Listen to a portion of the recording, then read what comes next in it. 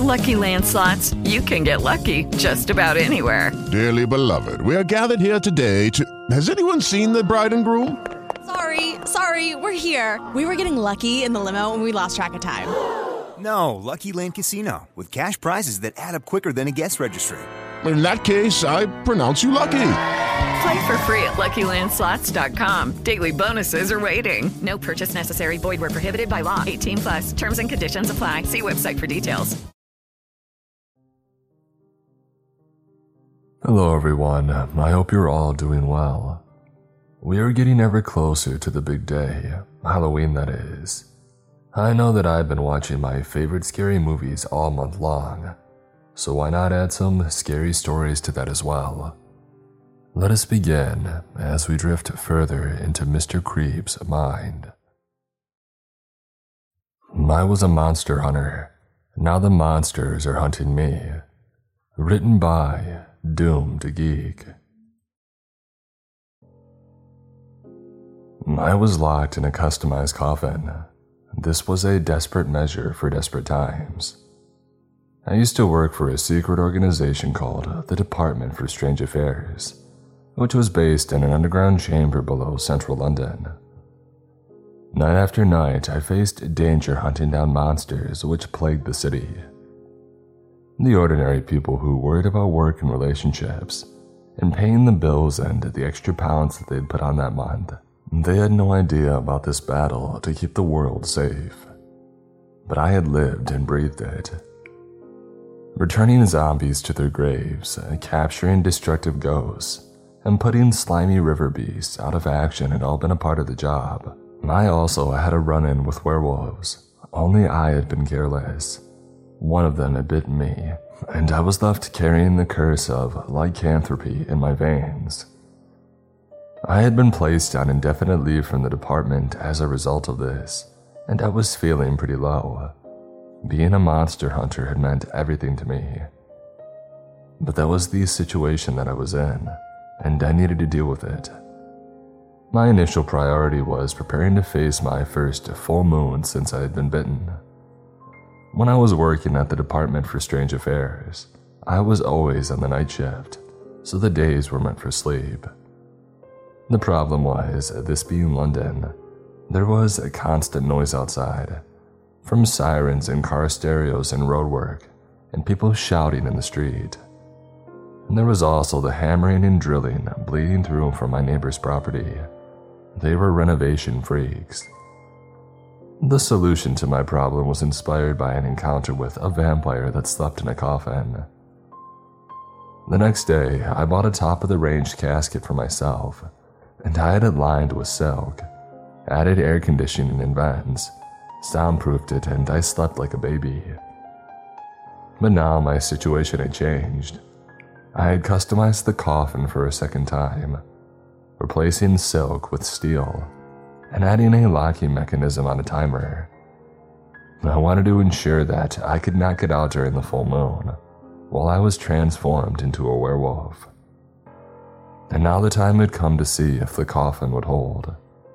The full moon had risen. Locked in the customized coffin, I could not see the moon, but I could sure feel it. It was pulling me, harder and harder until it felt like it was tearing me apart and exposing the darkness inside.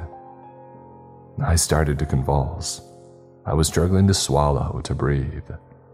I could feel bones breaking and muscles twisting. I could feel sharp pain all over my skin. I screamed, only it was not a man's voice that emerged. It was a howl, the cry of a beast.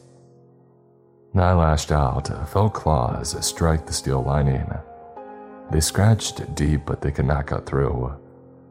I howled again. I was in so much pain. Not from the change, because I was the beast now. I was the darkness. I howled with hunger, with the desire that raced through me. I needed meat rich with blood. I needed a heart that still pulsed to crush between my teeth and gorge myself on. But I was trapped and tortured, and alone for hour after hour, until the full moon had faded. It was dawn and my ordeal was over. At 8 a.m., the timer released the lock. I felt very weak by this stage, and I wasn't sure if I even had the strength to lift the lid. But I managed it, and I dragged myself out, stumbled into the bathroom, and then stood there in the morning light, breathing deeply. I half expected to see dark, matted fur covering my body when I looked in the mirror, but I was ordinary, a man that no one had noticed on the busy streets of London. I looked tired and pale, and I stank of sweat. Boy, did I ever. I spent a long time in the shower, alternating between as cold as I could stand and as hot as I could stand. When I finally emerged, a wave of dizziness overwhelmed me, and I almost fainted.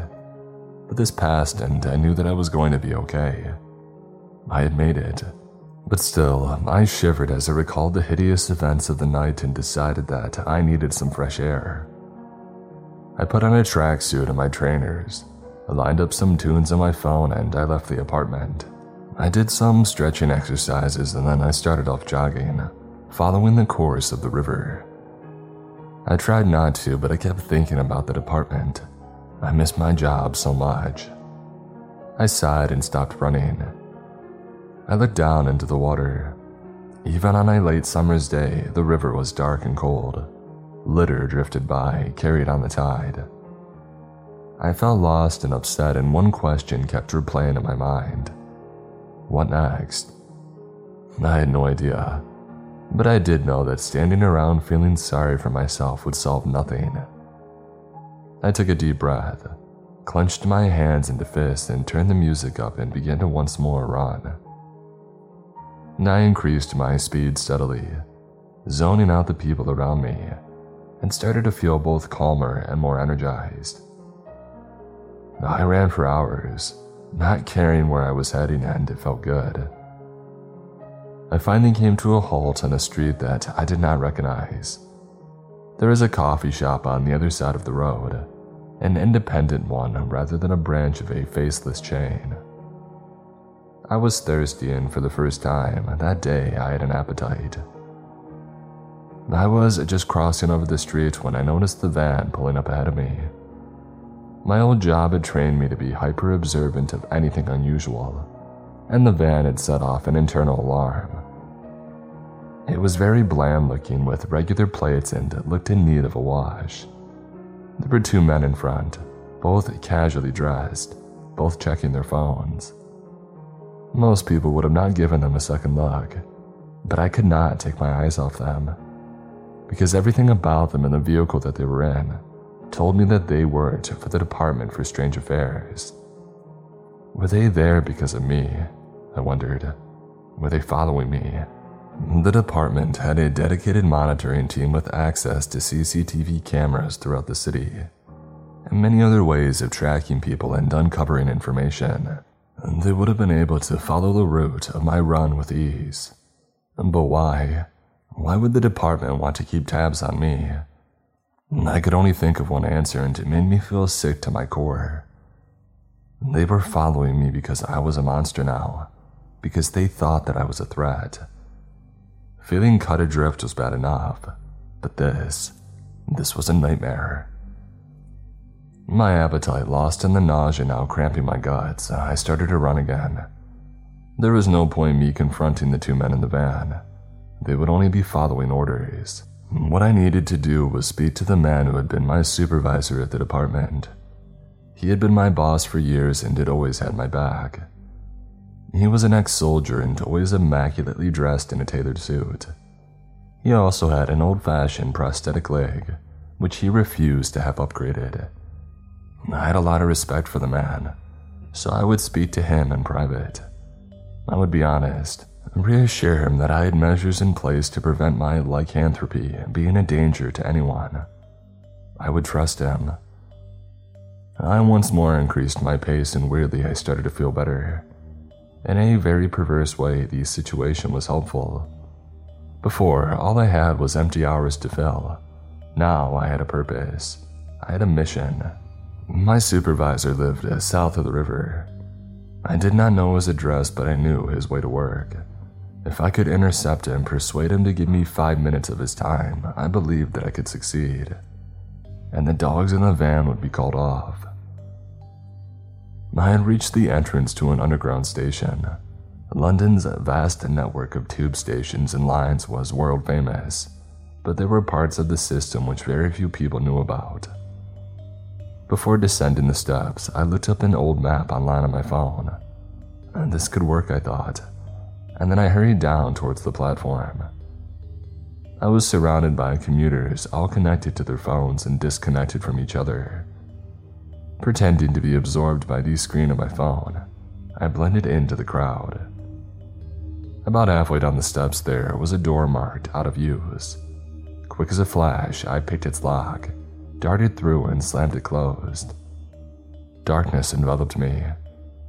The sounds of footsteps clattering by filled the space, and then a train hurtled past somewhere close but out of sight. Using the torch on my phone to show the way, I moved into the darkness. From the map that I had called up earlier, I knew this passage led to a platform that had been closed down 50 years ago. There were a number of these across the network, all abandoned because they were outdated or underused. I walked out onto the old platform. Faded posters still lined the walls and decades of dust coated the floor. It was an easy drop down to the line. This was no longer in use either, and I was perfectly safe as I walked along the tracks. Safe from trains and electric shocks, and from being tracked by the Department for Strange Affairs. No one had eyes or ears down here, and I could get closer to my destination using this method. For the first time that day, I smiled. I had left the old platform behind and was now moving through a tunnel. It stretched ahead of me for over a mile according to the map. I ran the light from my phone over the tracks just in front of me to check that there were no debris that I might trip over. And then I raised the beam and looked out into the tunnel and inhaled sharply. A dozen feet ahead of me, a spider's web filled the tunnel. It must have been made by a single giant arachnid or a multitude of smaller spiders. The web was vast. It was stunning in its scale and complexity. But my eyes were drawn to its center, where a body hung suspended in the web. It was an adult, a man I saw, as I played the beam of the torch along its form. He was not moving. Questions burnt inside me. How had he come to be here? Was he like me, a fugitive, seeking a hiding place? Or was he simply looking for somewhere warm and dry? Whatever had driven him here, his fate had been truly hideous, caught in this monstrous web. Taking deep breaths to try and calm myself, I moved towards him. He was silent and still, and I feared the worst. It was not till I was within touching distance and could see him clearly that I understood just how bad it was.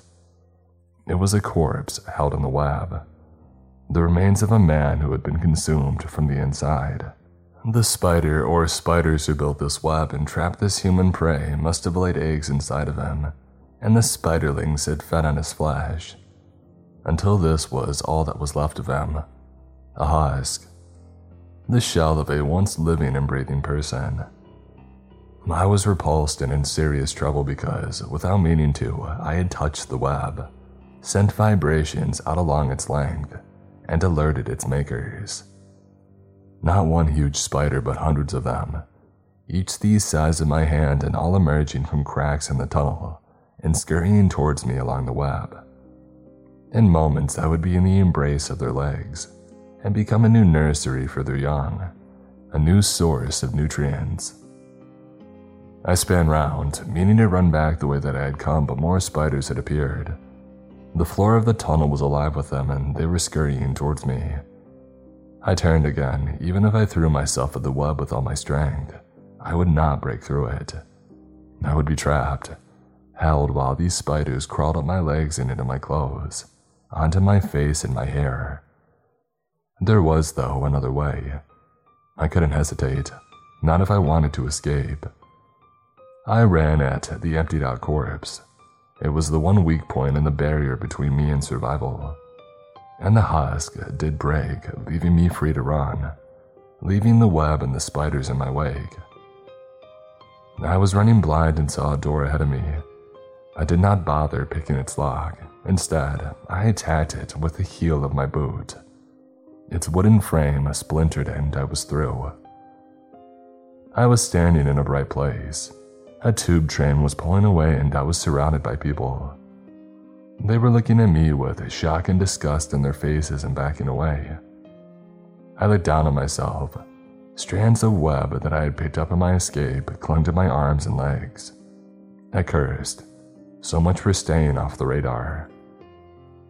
I was broadcasting my position to the Department of Strange Affairs, and now they would just not want to track me. They would want to bring me in. I ran for the barriers, vaulted them, and scrambled up the steps and out onto the street. I glanced around, looking desperately for the best route away from there. There was an underpass to my left, and it was covered in graffiti, and the ground around its entrance was thick with litter. On the plus side, any CCTV cameras in it would no doubt have been trashed by vandals. The last thing I wanted to do was head back under the ground after my recent encounter, but I could see no other choice. I dashed towards the underpass. A cocktail of nauseating smells hit me as I entered. I clamped my hand over my nose and mouth and kept going. My eyes were soon watering as well, blurring the gross words and images spray-painted on the curving walls of the underpass. This was the absolute pits, but there was a faint light ahead. Not far to go now, I thought, and I raced for the exit. I did not see him emerge from the darkness which lingered at the base of the walls, but I sure felt him. He slammed into me and sent me flying, and I ended up sprawled on the ground. I gasped. I tried to get up, but pain shot through my side where he had collided with me. I cursed at the man standing over me. He grinned back. His teeth were dark and dead stumps. The skin around his mouth was cracked and peeling away.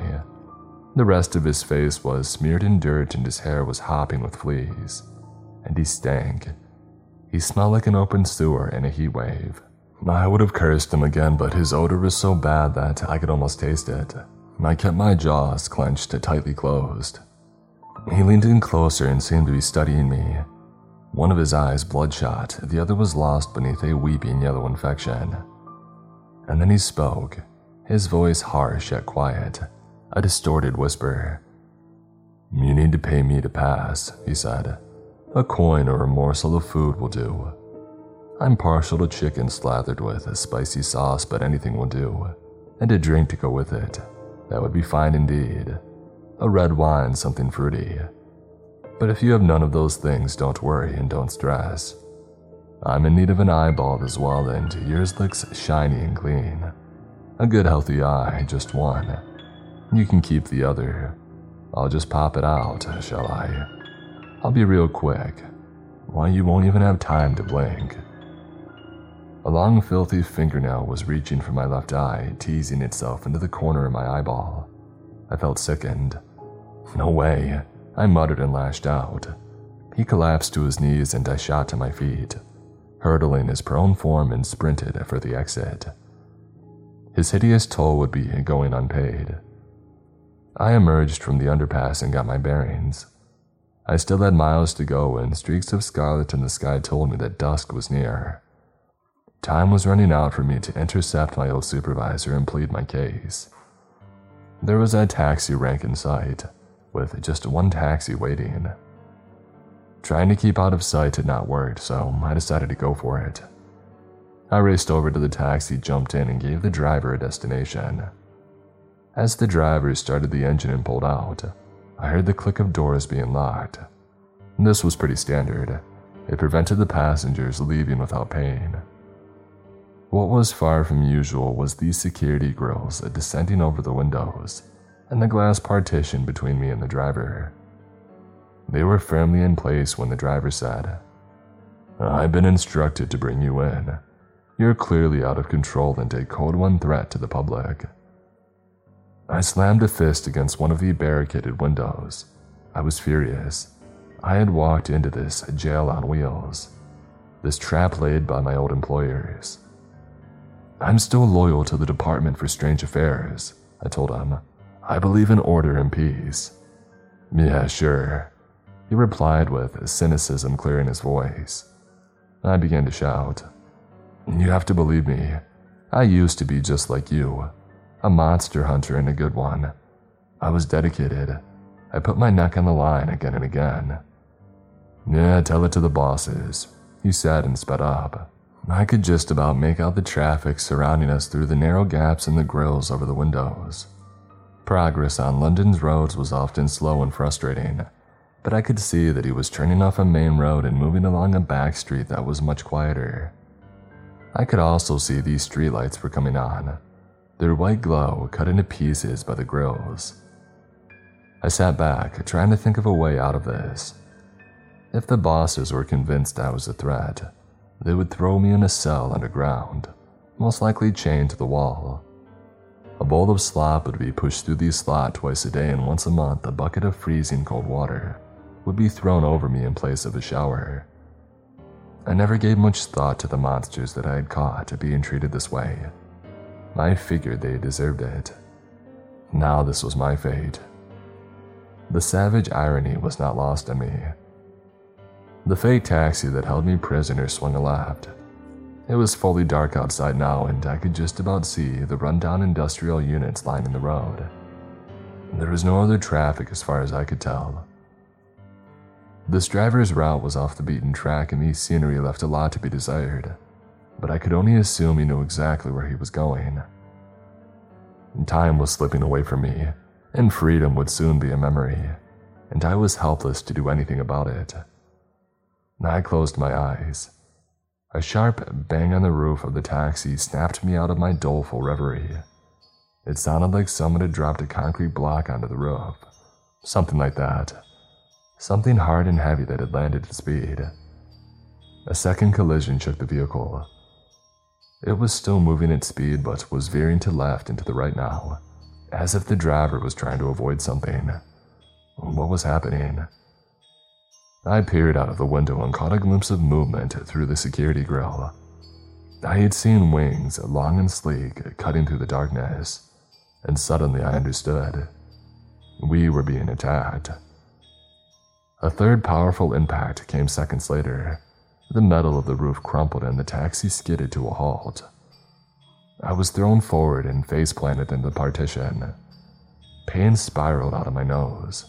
I thought that I had broken it. I moved slowly back into my seat and was quietly groaning when a long, dark, sharp object smashed the window next to my head and then cut through the grill. I sat there holding my busted nose, warm blood dripping down my chin and licked up into the eyes of a vampire. There were points of darkness in a monstrous face that was like the shotgun wedding between a bat and a man. Its ears were flattened against the side of its head, and its nostrils flared in a wide nose. Its skin was wrinkled and scarred, and its mouth was open, revealing yellowed fangs. Its breath smelled of decay and death, of a world beyond the grave. I said with a bravado in my voice that I did not feel. You got some serious hygiene issues, boy. The vampire snarled and reached into the back of the taxi. Hideously sharp talons protruded from where the fingers and toes would have been on the human that this creature used to be. It had used one of the talons to break into the taxi, and now it hooked one around my neck and pulled me out. I landed in a heap on the ground. Smoke was rising from the front bonnet of the taxi, and its bodywork was trashed. The driver was still in his seat, but he wasn't moving. I looked away from him. I had been angry with him for capturing me, but at the end of the day, he was only doing his job, and now he had paid the ultimate price. I peered up at the vampire and said, "You make me sick." More of the foul creatures circled the remains of the taxi, some on the ground, some in the air. I had thought being a fugitive from the department was my lowest point, but that was a walk in the park compared to this. The vampire which had broken me out of the taxi hooked its talons into my belt. Its wings flashed and I was being lifted. I was rising into the air. The buildings of London stretched out below me, the office blocks and the apartments, the churches and the shops, the new and the old intermingling and rushing past as I was carried through the sky. A derelict factory rose up before us, its smashed windows staring out over a wasteland. The vampire swooped and carried me through one of the windows. I was aware of the other creatures entering to the either side of where I was now being dangled precariously. Dozens of feet below me, the ground was layered in darkness. If it dropped me now, the last thing I saw would be that darkness rushing towards me. But the vampire was toying with me. I was helpless in its grasp, an object of scorn. It cackled and began to lower me towards the ground. As we descended, I could hear the voices of vampires all around me. There was a multitude there, many more than had attacked the taxi. Their voices were hoarse and distorted, and they joined in saying one word over and over again. Blood, blood, blood. They were chanting this. The vampire carrying me finally dropped me a couple of feet above the ground. I fell, landing painfully, but forcing myself to sit up without delay. I had nothing left now but pride. Hope was a distant memory. There were no lights in the factory, but my eyes were beginning to adjust to the darkness. I could now make out the vampires who had been proclaiming their foul litany. They crouched shoulder to shoulder, sneering and grinning and licking their lips with disgusting, flickering tongues. I seemed to be in the center of a circle of them, and there was no possible escape through their massed ranks. But a space was opening up, because they were moving aside, for a monster from the depths of a nightmare, a walking, breathing abomination. It shared the twisted, merged features of the others, but its ears and nose were pierced, and it wore what looked chillingly like human bones as jewelry. Its skin was cut as well, swirling symbols had been carved into it, and on its head, it wore a crown of razor wire. The barbs of the wire cut deep into its scalp. I stared transfixed as this creature approached me. It loomed over me and its mouth opened. A line of barbed razor wire was embedded in the flesh of its tongue. Fear rushed through my body, primal fear. There were things worse than death in this world, and I had always known that. And now I was looking pure evil on the face. The vampire smiled and began to speak. Its voice was the cold wind which freezes your skin. Its voice was the cold wind which howls unseen in the night and screams terror. You, it said, you killed one of us, our kin. It slept in its coffin and you came and you drove a stake into its heart. Killer. The other vampires had been silent, but now they took up this last word and began to chant. Killer, killer, killer. It was like some obscene echo. The vampire, which wore a crown of razor wire, raised a talon to quiet them, and then it continued. And we will have our revenge. We will take it slow and savor every moment. Every second of your agony will be nectar to us. And once we have finished with you, we will deliver your body to the Department for Strange Affairs, with a warning written in your last few drops of blood. The vampires will no longer skulk in the shadows. We want to rule the city, and we have come together for the first time tonight, and we shall fight as one until every last stinking human cowers before us or flees. There will be no other way. Its vile plan revealed, the vampire reared up, and then fell on me with a sickening speed. I felt its fangs cut into my flesh. Pain cascaded through my body. I felt its razor-wire tongue moving on my skin, and nausea and disgust possessed me. This was it. This was the end of me. But suddenly the vampire recoiled. It threw its head back and roared. What is this? Your blood is tainted, poisoned. You are not a man alone. You carry the curse of the beast, the lycanthrope. It spat the blood that it had stolen from my veins onto the ground and it looked at me. Hatred burnt in its eyes.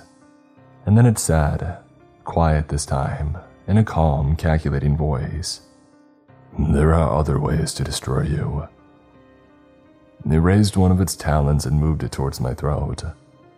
"Your werewolf blood will be spilt here and now," it whispered. I said a silent goodbye to everything and everyone I had known and cared about. I watched as the talon came closer. I watched as the world exploded into light. Clouds of light bursting all around me and high above, light cascading down.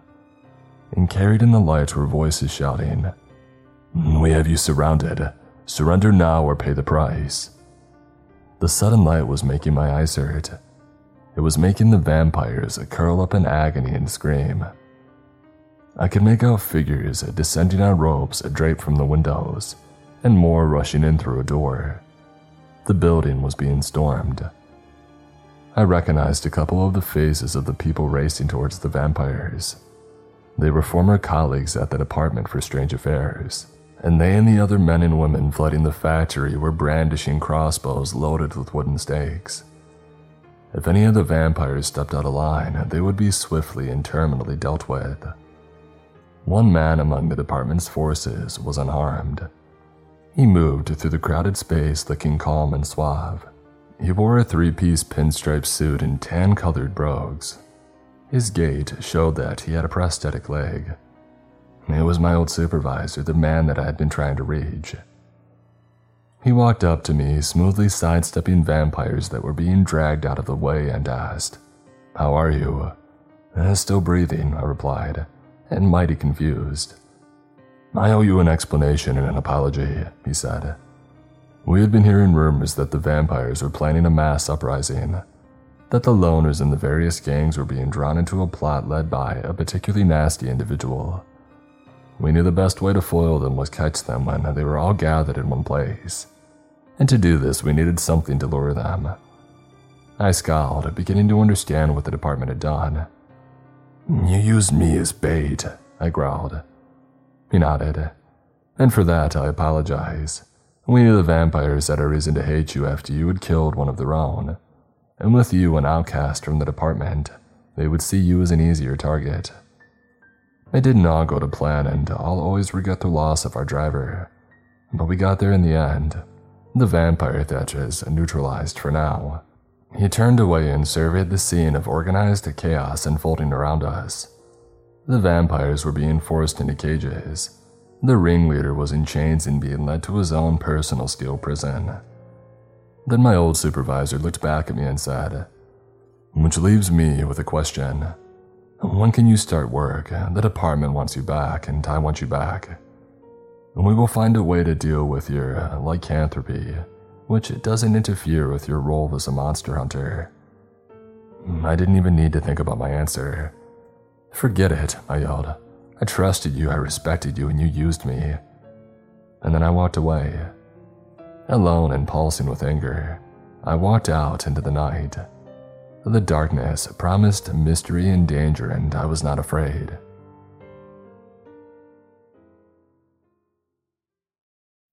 A big thanks to Ghostbed for sponsoring this week's episode. Can't get to sleep. Maybe it's nightmares, or maybe it's just an uncomfortable mattress. With Ghostbed, you can finally get the scary good sleep that you deserve. For more than 2 decades, Ghostbed has been making mattresses, pillows, and other sleep products designed for maximum comfort and support. Tired of waking up in a cold sweat?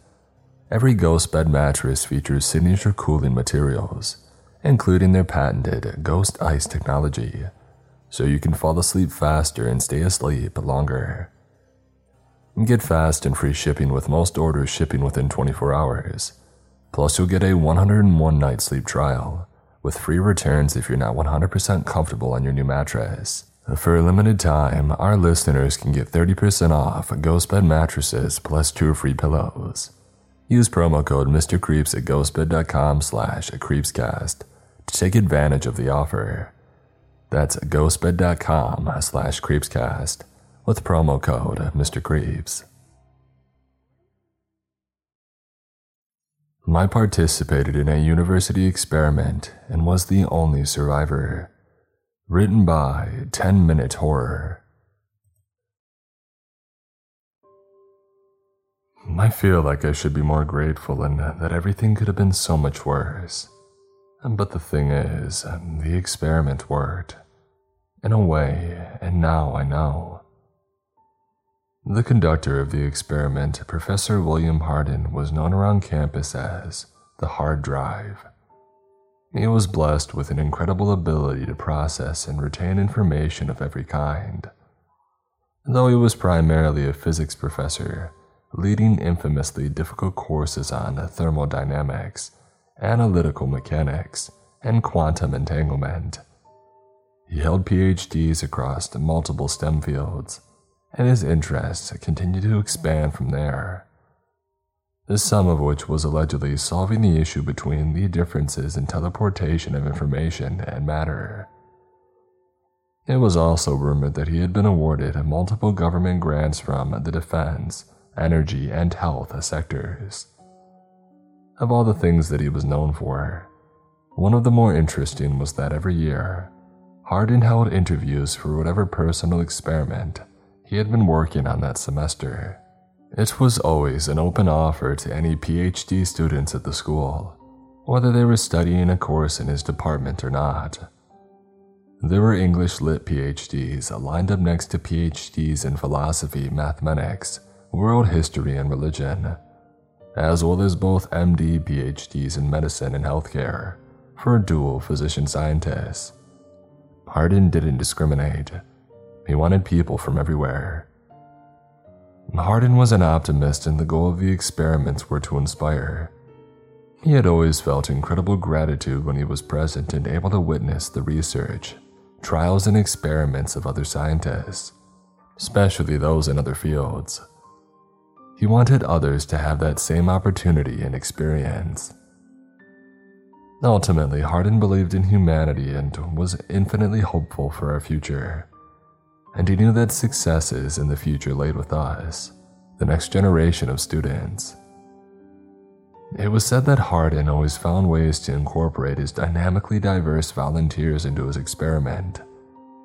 The whole process was incredibly secretive though, and the students had to sign NDAs before they went through the rigorous screening methods to choose the candidates. Therefore, no one outside of the experiment ever knew what happened in it. Ever. There were rumors of how that was achieved. Some were related to the extensive violation penalties in the NDAs that would essentially sign your firstborn child away if breached. Then there were rumors about how Hardin had figured out a way to identify, select, and permanently erase memories. If you asked any of the students who were involved, they would genuinely say they remembered every second. But they were Fort Knox after that. They wouldn't budge on giving any details or even hints. The NDAs held them tight-lipped. This created more fascination and wonder with the experiments, so being selected was considered a deep academic and personal honor. I was in the last year of my doctorate program in clinical psychology, specializing in neuropsychology and psychopathology. So I had no link to Hardin or any of his classes. My only knowledge of him was through word of mouth. It was nearing the end of the term, and the flyers for Hardin's new experiment were found scattered across campus. I didn't expect to get picked, but I threw my hat in the ring anyway. And then they called me. I was told to come to the mathematics building, where I would need to sign an NDA before anything went further. And this is where I met Liz, Hardin's assistant. After the NDA, she hooked me up to a polygraph and pointed several cameras from different angles on me. I assumed they were monitoring for changes in facial expression or body language. Liz started off with a modified and highly advanced Weichler Adult Intelligence Scale that focused heavily on mental processing speed and the Perpetual Reasoning Index. As I went through the first portion, it was apparent that they wanted to specifically measure my nonverbal abstract problem-solving abilities and quantitative reasoning. They wanted to know how well I could make sense out of the senseless. I was then put through a series of 3 heavily modified emotional intelligence tests relating to trait EI, ability EI, and mixed EI. Personally, I wasn't a fan of the EI test before the adjusted and somewhat provocative ones I went through in that room. They're manipulative by design. They work the same as most IQ tests in that there is one predetermined answer for each question. But with IQ tests, you have to do the work to provide the answer. A skilled sociopath could game EI tests by knowing and giving the correct answer, even though they might do the opposite in a given situation, which is why measuring EI is incredibly hard. I was then asked to talk about myself in great detail, fractioning my life into 2-year segments moving backwards. There were deep and personal questions about my philosophy and views on humanity. It was more difficult than my master's thesis defense, but I felt like I answered everything clearly and honestly. And then they asked me the final question. Why was I there? I blanked. Seconds passed and I had nothing. Liz stared at me waiting. Finally, an answer came to me, and it was truthful. I said, because I want to be a part of something much larger than myself. 3 days later, I received a phone call from Liz. I was told to come back to the mathematics building. When I arrived, I was greeted by Liz, Professor Hardin, and Hardin's older brother, Brian. If Hardin looked good for 75, Brian looked like an Olympian at 78. They had similar faces but vastly different builds. Hardin was your typical looking but healthy physics professor. Brian looked more like an explorer, sun-kissed skin and muscles hardened by time. But they both carried the same welcoming smile.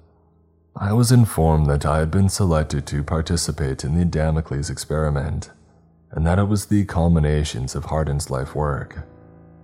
All the experiments he had been performing for the previous 7 years had led up to this, and it would be taking place that weekend.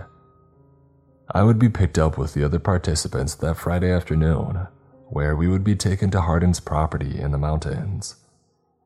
From there, the experiment would be revealed and everything would be explained, and that was it. I left, beyond thrilled, and felt like I floated out of the building after the news. Friday arrived and a large Greyhound bus picked me up.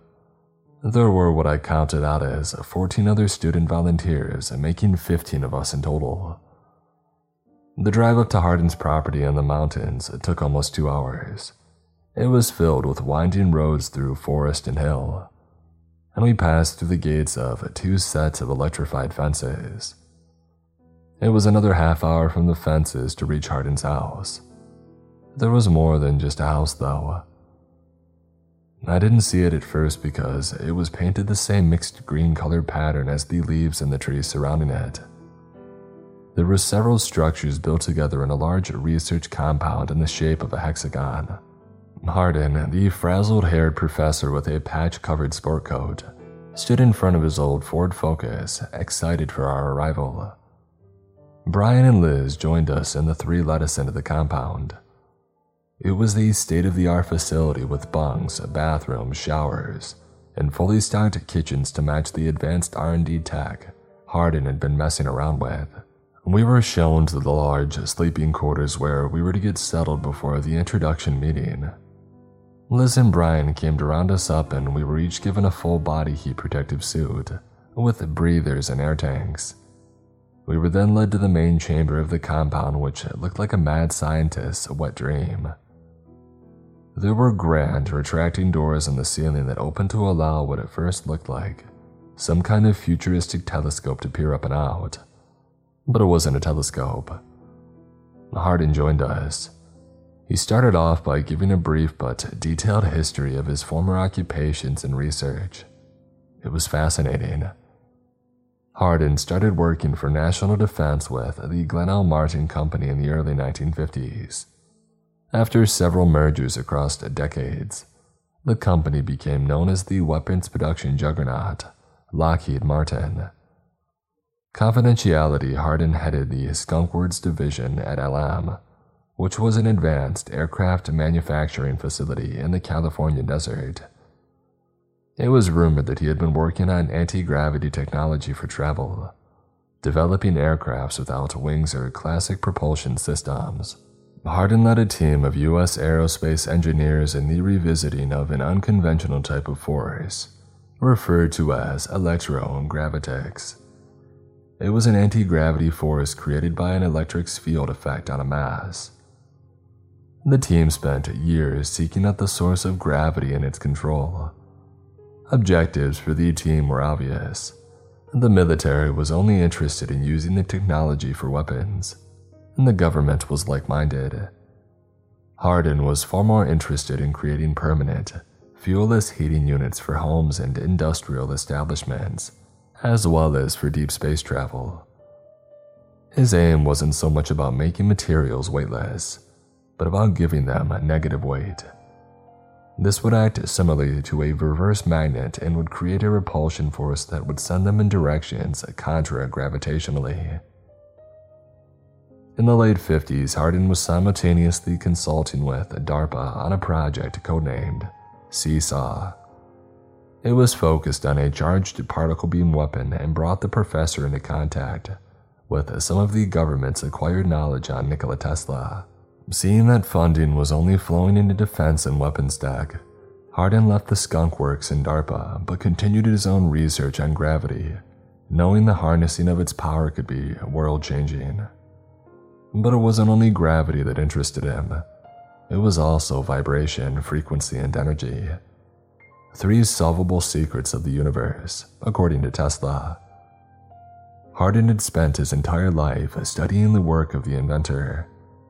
In fact, Hardin had created an advanced form of ground-penetrating radar pulse technology that used electromagnetic radiation waves to generate detailed profiles of subterranean structures. He attached the sensors onto low-flying drones that canvassed from above. Hardin's vision was hyper-focused on Colorado Springs, but it was Pikes Peak, Colorado 8 years ago where the discovery was made. There's long been a rumor about trunkloads full of Tesla's technical and scientific papers, and his research being hidden somewhere near his property, or in the vast mountains beyond. Amongst the trunks were Tesla's secrets and knowledge on everything. Using his new radar pulse tech, Hardin and his brother found one of Tesla's trunks. And this particular trunk, it focused on the fluid electrical charges that ran under the Earth's surface. Notebooks filled with equations and explanations on how to harness the grid as a limitless, free power supply. There were designs and diagrams for large mechanical oscillators that could have powered entire countries. 4 years ago, Hardin had built his own oscillator. It had worked as his property's only energy source since then. Everything in the compound ran off of it. The trunk also filled in large gaps that Hardin had theories of vibration and frequency. He built his own much larger oscillator with a design using 2 massive, solid copper pillars that rose 20 feet off the ground. They were perfectly cylindrical in shape. The 2 prongs pointed to the sky, parallel to one another. Hardin told us to put our full head masks on and seal them to the suit. When everyone had, he turned the machine on. The pillars shook and then vibrated so quickly a frequency was created between the 2. Electric bolts shocked between them and multiplied until there were hundreds of threads connecting the conductors. 5 minutes at this rate could produce enough power for our county's grid for a month, Hardin said. And there weren't any storage needs because the oscillator was channeling it directly from the Earth's endless natural grid. But this was only a portion of why we were here. Hardin needed copious amounts of energy for the real experiment. Our attention was directed to the telescope-looking machine, and Hardin finally explained what it was. We were looking at the most powerful light ever created, on Earth or otherwise. Hardin had created a laser that produced a light beam exceeding 1 trillion times that of the brightness of the sun. Not only that, but it moved faster than the technical speed of light, at over 500 million miles per second. He called the light system the Arc. Because of the endless energy source, the perfect design and construction of the oscillator and the light beam, Hardin could continue to push the limits of what was previously settled science. In last year's experiment, the group were present for contact with an alien being. They turned on the arc for 20 minutes, pointing it up into the Coma supercluster. At that time, strange sounds were recorded. It appeared to be white noise at first, but then it turned into something alive, something aware, and it wasn't produced by vocal cords. The volunteers all gave different statements on what they had experienced. Some claimed the sounds contained certain notes, tones, peaks, and valleys. Others that these sounds came from inside their heads, inside of their chests. Some heard languages that they didn't know but somehow understood. Some said the sounds were positive. Others said they were negative and frightening. No one knew what the sounds actually were, but Hardin had his ideas.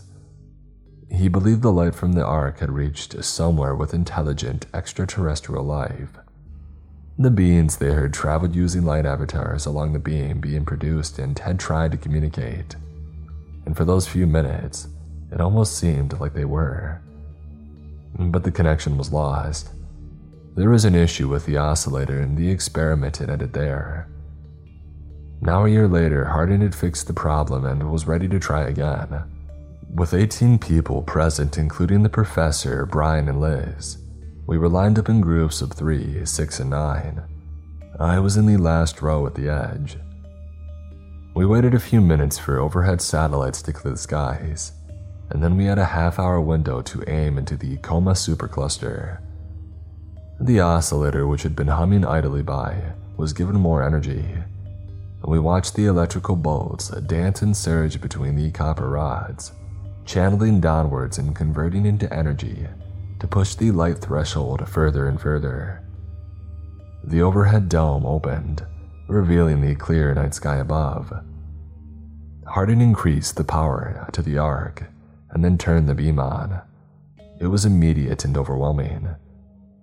Even through my suit, I felt the heat being given off by the arc. The light beamed upwards, cutting through the darkness. I couldn't look directly at it. It was impossibly and painfully bright. Hardin increased the power again, sending the room into a new level of illumination. The ground under our feet was vibrating. Everybody was looking up into the sky, but my attention was on the ground and these small electric swirls dancing and curling up from under the floor panels. I didn't feel right. Everybody else stared straight up and they seemed fine, but I felt nauseous and dizzy. I felt a shock under my feet. The blue electrical currents from the ground were starting to shoot up the lengths of my legs. I stepped back, not wanting to look up. I knew that everyone was fixated on the beam, but I couldn't be here anymore. I needed to lay down. I backed up, slowly making my way to the door leading to the hallway. As I did, I decided to look back. Just inside the ceiling doors, sparks were spraying out from a pure white electrical cloud. From inside it, a chasm was tearing open the fabric of our reality. I could see through it and into it, and I could see our world all around it. It was bright white and filled with clouds and large hulking figures. From their backs sprouted grand sets of wings. They wore plates of gold around their necks and moved with unimaginable grace. Until they saw us. It became clear to me that what I was looking at weren't aliens. We hadn't somehow contacted some extraterrestrial race in a distant galaxy. Maybe the group from last year had, but this felt more like a biblical Wizard of Oz. Those hulking figures weren't aliens. They were angels. And there I was with the curtain pulled aside, staring into heaven. No one was moving. Everyone was in a trance, staring up in awe. And then one of the angels looked down and saw the group staring up through the hole. And all of a sudden, the grace the angel carried had disappeared. The angel's massive hands grabbed the sides of the tear and pulled it further open. He pushed his gargantuan head through the opening, snarling down at us in our reality. Heat pulsed from the angel's aura as his upper body entered into our world. The heat was unbearable. I watched as the other 14 volunteers and the professor, Brian and Liz, melted down into a goopy pile of unrecognizable flesh. Seeing all the witnesses dead, the angel reached down and grabbed a hold of the ark with one hand and the oscillator with his other. The angel's large muscles rippled and tensed as he tightened his grip, and just as he was breaking the machines and closing the tear, his eyes locked with mine. The angel saw me there, one more witness, cowering in the hallway entrance. And the next moment, he was gone and the room was dark. The power was completely out. The machine that Hardin had created was dead, crushed and melted down into an unrecognizable heap, just like him. On the walk back to civilization, I thought about Hardin, how he had wanted to change the world, to save it. There were so many ways his technology could have helped us all, but instead he accidentally proved there was an afterlife. There was a heaven. And it was not the place of love and welcoming that we were hoping it was.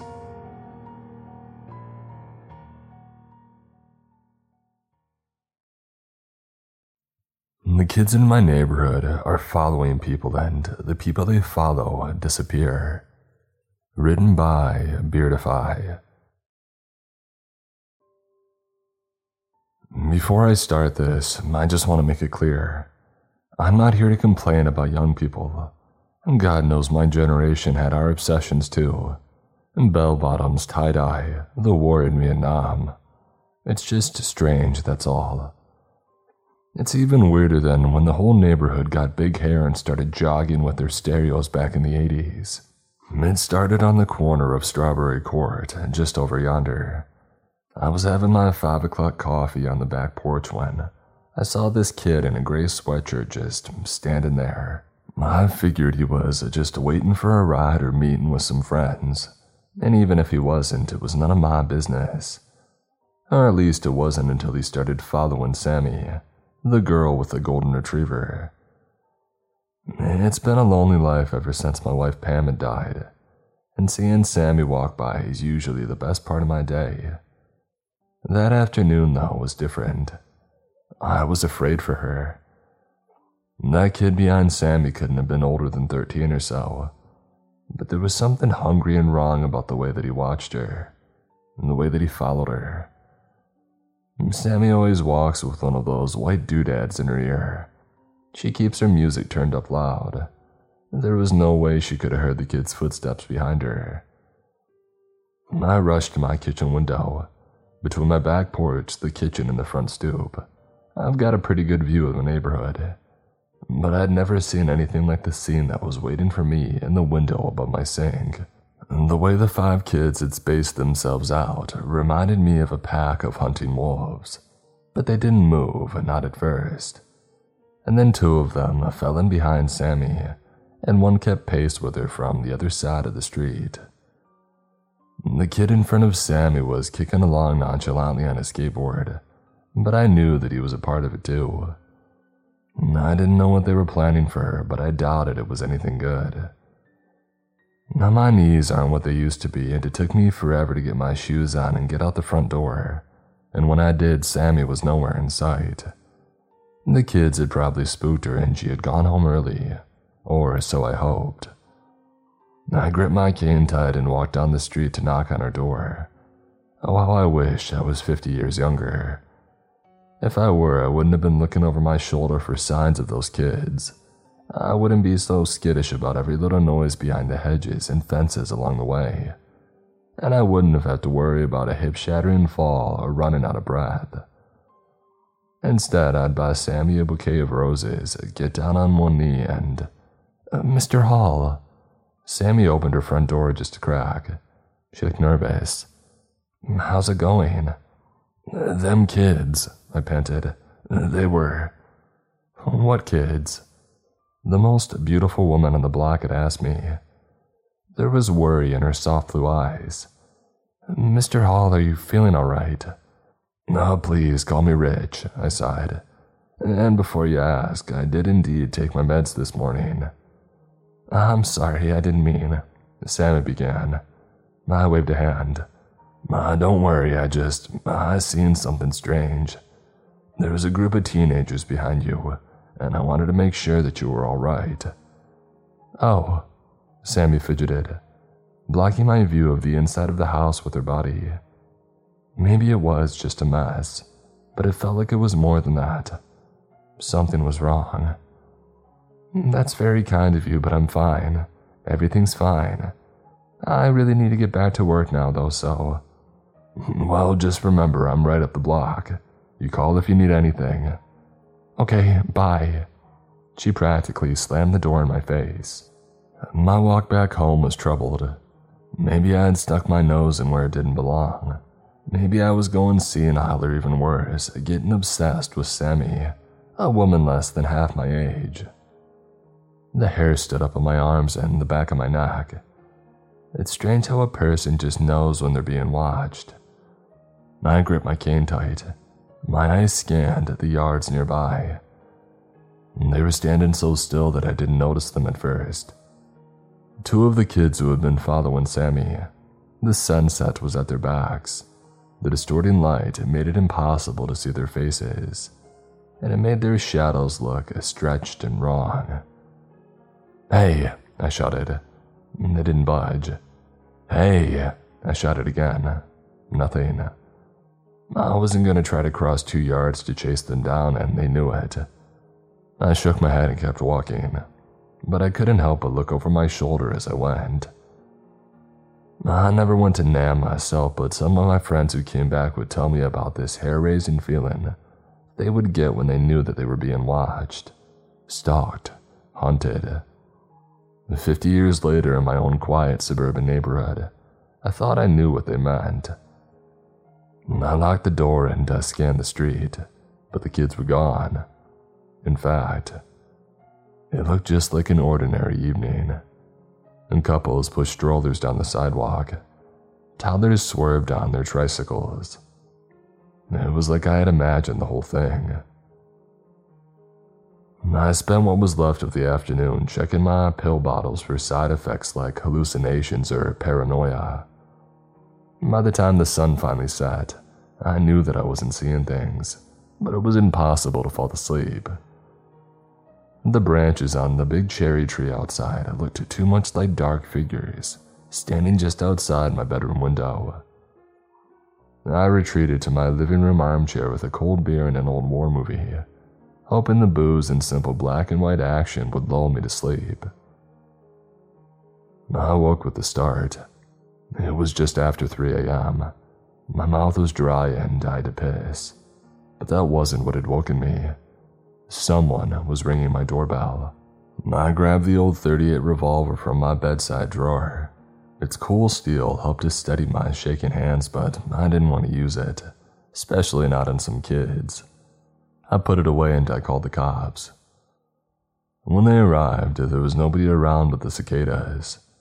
I stood in my bathrobe on the front stoop, explaining what had happened, and the cops promised that they would look into it, but they looked even more tired than I was. The younger of the two lingered on the porch, like he wanted to say something more, but his silver-haired colleague called him back to the cruiser with a hard glare.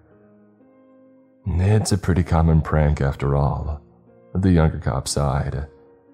"Kids are going back to school, meeting up with their friends, running wild. It doesn't have to mean anything serious. Not necessarily. Well, you have a good night, sir." He walked off, fingers drumming nervously on his belt. "It doesn't have to mean anything serious. Not necessarily. What the heck was that about?" The next afternoon, I didn't see Sammy walking her dog. I took a walk past her house, but her car was gone and the lights were out. Rex Martin, Sammy's neighbor, saw me peering in the darkened windows and he waved. "If you're looking for Sam, I think she's gone on vacation." And she didn't say nothing about it beforehand. If she did, I wouldn't remember. I've been so busy running the girls back and forth to daycare that I can't tell my left from right. Have a good one." He waved again, and he disappeared into the family minivan. If anybody could use a vacation, it was Rags. As I meandered through the neighborhood, lost in thought, a red rubber ball bounced over a nearby fence and rolled to a stop in front of me. It was just a little thing, but it chilled my blood.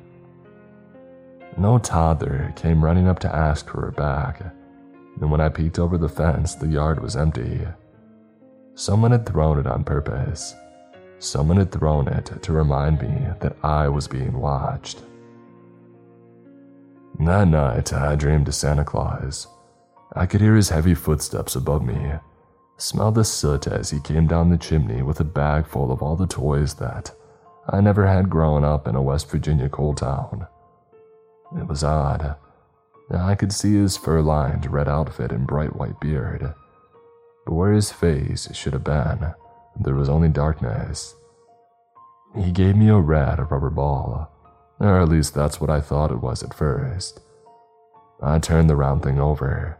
It was sticky, felt like wet hair, and smelled like spoiled meat. It wasn't a red rubber ball. It was Sammy's severed head. I sat up in bed with a gasp. Just a dream. So why did I still hear someone walking on my roof? They were stomping just above my head. By the time that I got my old bones moving and made it outside with my flashlight and my pistol, they were gone. Only the stars looked down from above my roof, twinkling like they were laughing at me. "Rich?" someone whispered. I spun around, the .38 shaking in my hand. It was Austin Wang, my neighbor. He was barefoot and in his matching blue pajamas, his hands up in the air. My God, I'd nearly shot him. I hadn't cried since I had broken my arm when I was 9 years old, but the mix of anger and helplessness that I felt made me want to start bawling right then and there. There was someone. I gestured helplessly at the roof with the pistol, and Austin flinched. "I didn't see anybody up there, Mr. Hall." I knew the tone in Austin's voice. It was the tone that cops use to talk someone down from jumping off a rooftop. The tones that shrinks used with patients having a schizophrenic break. "Why don't you just put the pistol down and try to get some sleep? If you want, I can drive you into town tomorrow, and you can talk to someone." With a wave of my hand, I went back inside and sat on the bed. They all thought I was crazy. Or at least I thought so until I checked my mailbox the next morning, where I found an anonymous note on a folded post-it note. If you let them know that you know, it only gets worse. The next evening, I set out for a walk around the neighborhood with a new spring in my step. I wore my standard old man uniform, a sun visor, faded polo shirt, khaki shorts, high white socks, and walking shoes. I waved to neighbors and whistled as I walked, and brought a crossword puzzle to fill in when I stopped to rest at the bench by the pool. Nothing to see here. With a black pen, I began to fill in squares in the crossword, one square for each dark, silent house that I saw.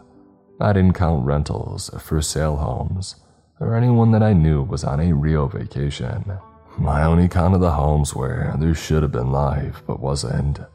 Homes with uncut grass, lightless windows, mail and newspapers piled up like firewood. I counted 13 of them. What the heck was going on?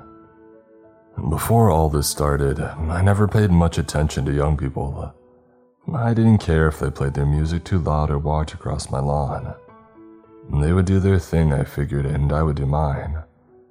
But ever since a group of kids started stalking people, me included, I began to notice something very wrong with the youth in my town.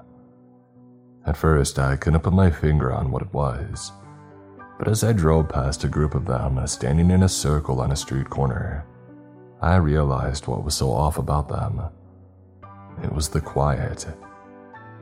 There was no music blaring from a portable speaker, no laughter or yelling or goofing off, just endless, silent staring. What were they waiting for? I drove into town to do my shopping with a stupid grin on my face and cheerful music on the radio, just in case they were watching me. It stuck in my craw having to pretend that everything was fine after everything that I had seen, but I knew the alternative. They had already tried my doors and walked to my roof. The next step, probably popping the latch on a window or slipping under the garage door. For all I knew, they'd come slithering up the sewer pipes. It was getting harder and harder to keep up that fake smile. 4 kids were lined up in front of the woods across from the grocery store. In unison, they swiveled their hooded heads to watch each car roll by. If I looked in the rearview mirror, would I see that their necks twisted all the way around? I wasn't sure that I wanted to know. Once I had parked and gone inside the grocery store, I risked a glance out at the 4 preteens across the street. The chilly fall wind blew dead leaves against their sneakers, but they were as still as statues. I shuddered. Everything in the beeping checkout lines was going about their business as though none of this was happening. Well, almost everyone was. I saw the young cop who had come by my house pushing a cart full of dry beans and rice, like he was prepping for the apocalypse. Maybe he was. The young cop pretended not to notice me when I waved, but I wasn't taking no for an answer. He took off and I went after him, pushing myself alone with my cane like a busted old locomotive. I guess he realized that an old guy chasing him through the supermarket was a lot more suspicious than stopping and having a quiet chat. He parked his overflowing cart by the restroom and he nodded toward it. Inside, the young cop pushed open the stall doors, checking to see if we were alone. "What the heck do you think you're doing?" he hissed. Jim Kelly read his name tag. "I could ask you the same thing." I crossed my arms and stood between the cop and the door. A shopping cart full of dry goods. 4 teens standing by the road for hours on a Tuesday morning, and the cops do nothing. People are walking around scared of their own shadows. "Yeah, they should be," Officer Kelly whispered. He looked over his shoulder at the bathroom door. "You should be too. We don't know what's going on any more than you civilians. Orders from the topper to only investigate the cases that can't be covered up, and to deny the rest." Cases? My jaw dropped open. My God, Jim, how many are there? Officer Jim Kelly shrugged. "I don't have access to that information. Look, I'm sure the higher-ups are handling whatever this is in the best way that they can. The best thing you can do for yourself and for the people you care about is to keep your head down and not get involved. Can you do that for me, Mr. Hall?" The bathroom door swung open. A deli shop employee running for the urinal. The young cop and I pretended to wash our hands and went our separate ways. When I pulled out of the parking lot, the 4 kids across the street were gone, or so I thought. As I turned the corner, I saw 7 of them walking out of the trees. Their sneakers were filthy and the bottom of their jeans were caked with mud. They were walking with jerky steps toward an abandoned station wagon. Its driver's side door was hanging open and the emergency flashers were blinking, like someone had just been dragged out of it. That settled it. Officer Jim Kelly and his superiors were full of it. Like the heck I was going to sit back and wait for them to come for me. Sammy and the families who had lived in those empty houses, they hadn't noticed anything was wrong. They had gone about their business as usual, and what had it got them? All of them were gone, and I didn't want to imagine how. Who else could I turn to? Who else might know what was happening in my town? I just drove for a while. I didn't have any particular place to go. I just needed to think and stay away from my house, and to try to figure out how bad this was. In every neighborhood that I passed through, I saw at least one group of them, a pack of young people standing silently, waiting. For what, I didn't know. The high school parking lot was half empty, and no one played basketball on the courts after school. When I got closer to my own suburb, however, I reckon that I found an answer to my question. A pale teenager on an electric scooter, with hair that looked like a mop and music blaring from the phone hanging off of his neck. I wouldn't have noticed him at all if it wasn't for what was waiting for him up ahead. He couldn't see it from where he was, but up ahead the sidewalk narrowed, and it passed through the fence of a city park. That was where they were waiting. 5 of those silent, statue-still kids. "Hey," I shouted to the kid. Either he couldn't hear me or he was ignoring the weird old guy yelling something at him out of a passing car. He kept going until he noticed them. In the glow of the streetlight, I saw it all. The way the silent kids blocked his path. The way 2 more of them crept out of the woods, like they had been planning this.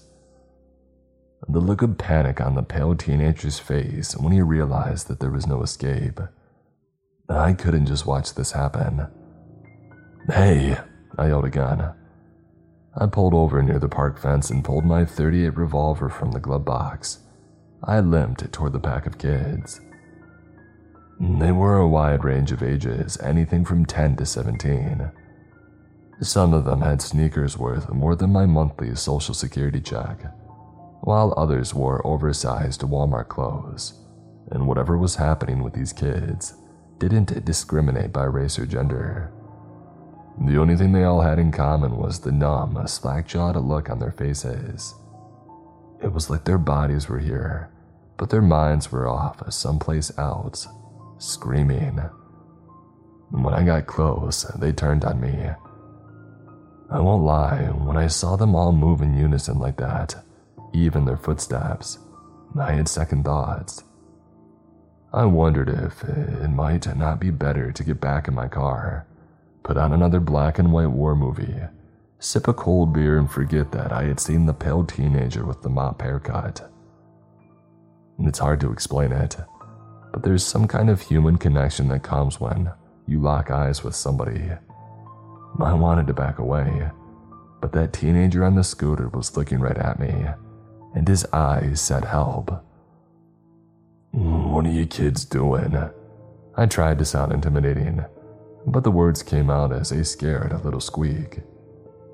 If they rushed me, I was done for, and they knew it. A teenager with a square jaw, a muscular build, and a single diamond earring stepped forward from the group. I would have sworn that I had seen him before, but I couldn't remember where. And besides, that slackened expression made all their faces seem similar. Suddenly the group surrounded the teen on the scooter, grabbing him. Bang! I had never fired my .38 outside of a gun range before. The noise was ear-splitting. It echoed off of the trees in nearby houses like a thunderclap.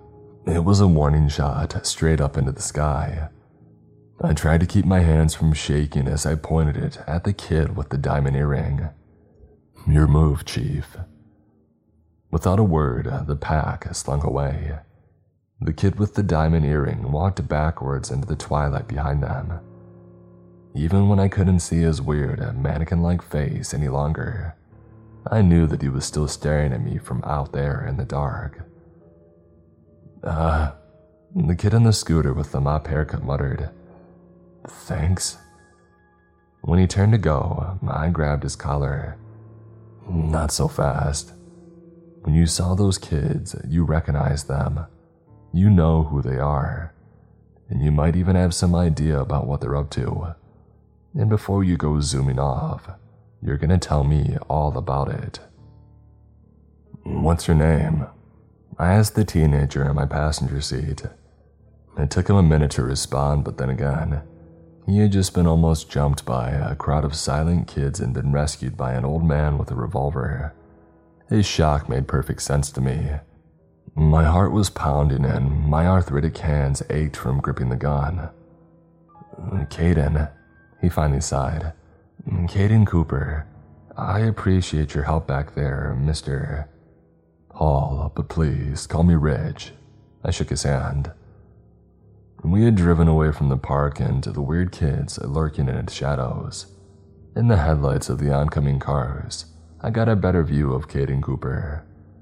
What I saw led me to believe that this hadn't been his first run-in with the Silent Kids, as I had started calling them.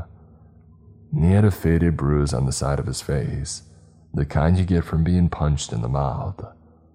Other than that, though, he was a handsome kid. Pam and I were never able to have kids or grandkids, but if we had, I reckon they might look a little like Caden, a stupid haircut and all. I'm gonna drop you off at home, Caden, I told the kid.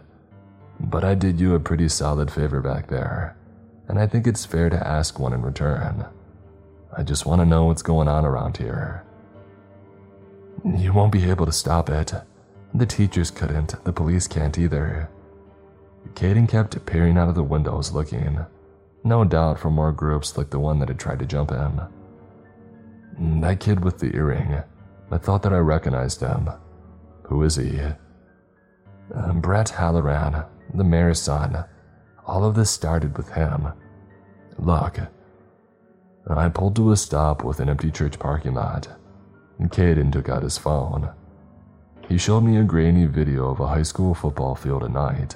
The wobbly camera zoomed in on a group of kids, led by Brett, surrounding a football player. The football player looked like he was made of solid muscle, but the grass stains on his knees and sweat on his forehead told me that he was exhausted from practice, and there were a lot of silent kids. When they grabbed him, he closed his eyes like he knew what was coming. Brett held a screen up to his face and the others. They peeled his eyelids open. A glowing red light lit up from the screen. I'm sure that football player would have screamed if the silent kids hadn't been holding his jaw shut. The longer he was forced to watch whatever was on that screen, the less that he struggled, although I could see what looked like tears streaming down his cheeks. When the red glow from Brett's phone blinked off, the football player rose jerkily and stood among the rest of them. There was a sudden scuffling sound. I hastily whispered, "Ah, crap," and every slack-jawed mannequin-like teenager started sprinting at the person holding the camera. The rest of the recording was just shaky footage of a person running through the trees and then nothing. My best friend Leandra uploaded that video. She hasn't been at school since. What do you think? Drive, Caden shouted. A kid in a white baseball cap stood at the edge of the parking lot. He had raised his phone in the air and its screen lit up with a freakish red light. In the foggy field behind him, I saw the red glow of dozens more. We had been found.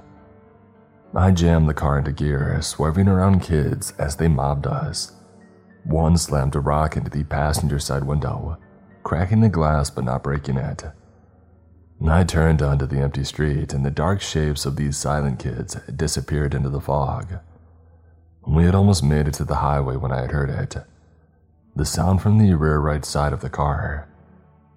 Caden, I asked, do you know how to change a tire?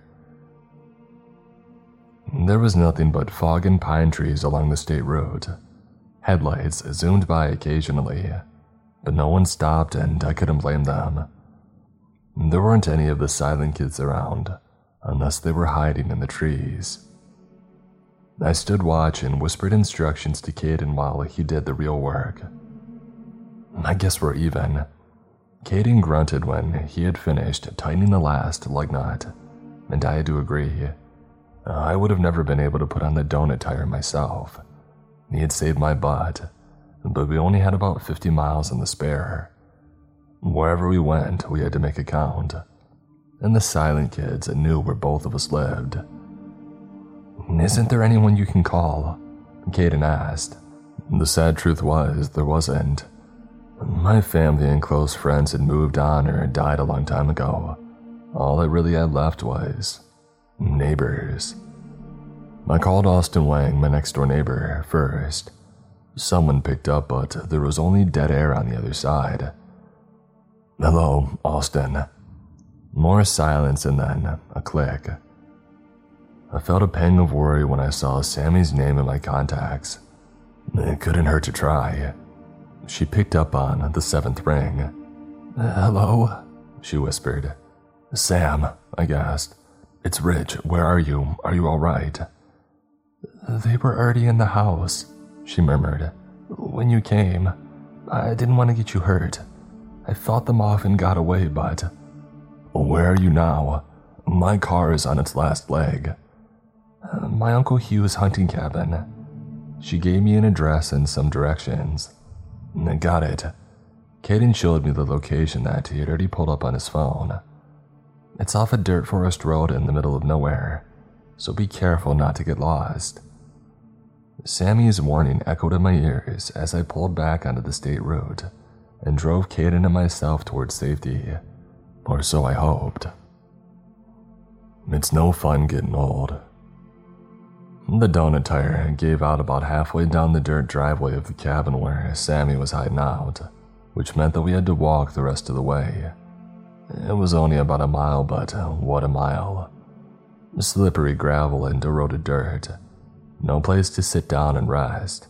It hurts my pride to admit it, but by the end of it, Caden was practically carrying me. There were no lights except for our flashlights and the stars. I'd always hated walking through the woods at night, the way the light turns the branches into bare old bones. My own grandfather dragged me along to hunt down a rabid dog that was loose behind his farm when I wasn't much older than Caden. And I'll never forget the mad look in that slobbering animal's eyes when I pulled the trigger. It was half hate, half horror. The face of a living thing taken over by something outside of its control. I hadn't seen anything like it again, until I saw the Silent Kids. I would have preferred to face 10 rabid dogs rather than see a group of them come walking out of the woods. I could see the cabin up ahead, a black square in the darkness. It had seen better days. The roof was covered with dead branches and pine needles, and there was no light inside of the dirty windows. "Rich, I don't know about this," Caden whispered. "Do you still have the gun?" I did, but as tired as I was, I doubted that I could even aim it straight. Something rustled in the bushes. It was barking. Monster, Sammy's golden retriever, came running out to greet us. 2 headlamps struggled through the trees behind us. Sammy and a wiry middle-aged guy in full camo. They were dragging a blue tarp between them. A deer, and as soon as he saw us, the middle-aged guy dropped the tarp and racked his shotgun. The heck are they? "That's Rich, Uncle Hugh," Sammy explained. "My neighbor and..." "Caden," the kid waved nervously. "You told him about this place. Jesus, Sam. I'm not running a freaking camp out here." Sammy's Uncle Hugh had the round, wild eyes of someone who had spent a long time far away from other people. It was like I had seen in some of my buddies who had gone to Nam, and I didn't like it at all. "Rich tried to save me from them," Sammy explained patiently. "And Caden here looks pretty strong. We need someone like that if we're going to be staying up here for a long time." I noticed she was still wearing her suburban power walking outfit, with one of those fuzzy green army surplus jackets zipped over the top of it. She looked drained, not only from the nightmare happening in her town, but also from handling her Uncle Hugh. Hugh scratched his cheeks and sighed. They were gaunt and stubbly. I wondered what he had been living on out here in the woods. "Well, you're here now," Hugh grunted. "Might as well make yourself useful. We gotta get this meat smoked before it spoils." A few hours later, we were all packed into Hugh's tiny cabin. Its single room was lit by a bare generator-powered light bulb, and the heat came from a potbelly stove, the same one that warmed the canned beans that Hugh offered us for dinner. Generations of cans were stacked high on every wall. I think I even spotted some cobwebby Crystal Pepsi up by the ceiling. There was barely enough room for the 4 of us, 5 counting Monster, to sleep in front of the stove. I had forgotten how chilly it could get in the woods at night, even at the end of summer. I'm gonna go check the perimeter again, Hugh grunted. He had been twitching nervously on his cot for the past hour, unable to sleep. Maybe he set some traps. Traps? Kaden looked at me with alarm. Sammy covered up a smile and rolled her eyes. The door slammed, leaving the three of us alone in the cabin. He was a lot to handle, but he means well. He used to be a university professor, ecology. When he saw the direction the world was going, he taught himself all this stuff and moved out to a cabin to wait for the apocalypse. She laughed bitterly. I don't think he knows what to do with himself now that it might actually be here. Those kids, they followed you home, didn't they? I asked. Sam took a long, rattling breath. Whatever had happened had traumatized her, and I didn't want to make her go through it again. Look, if you don't want to talk about it. No. Sam shut her eyes and shook her head. You need to know what we're up against.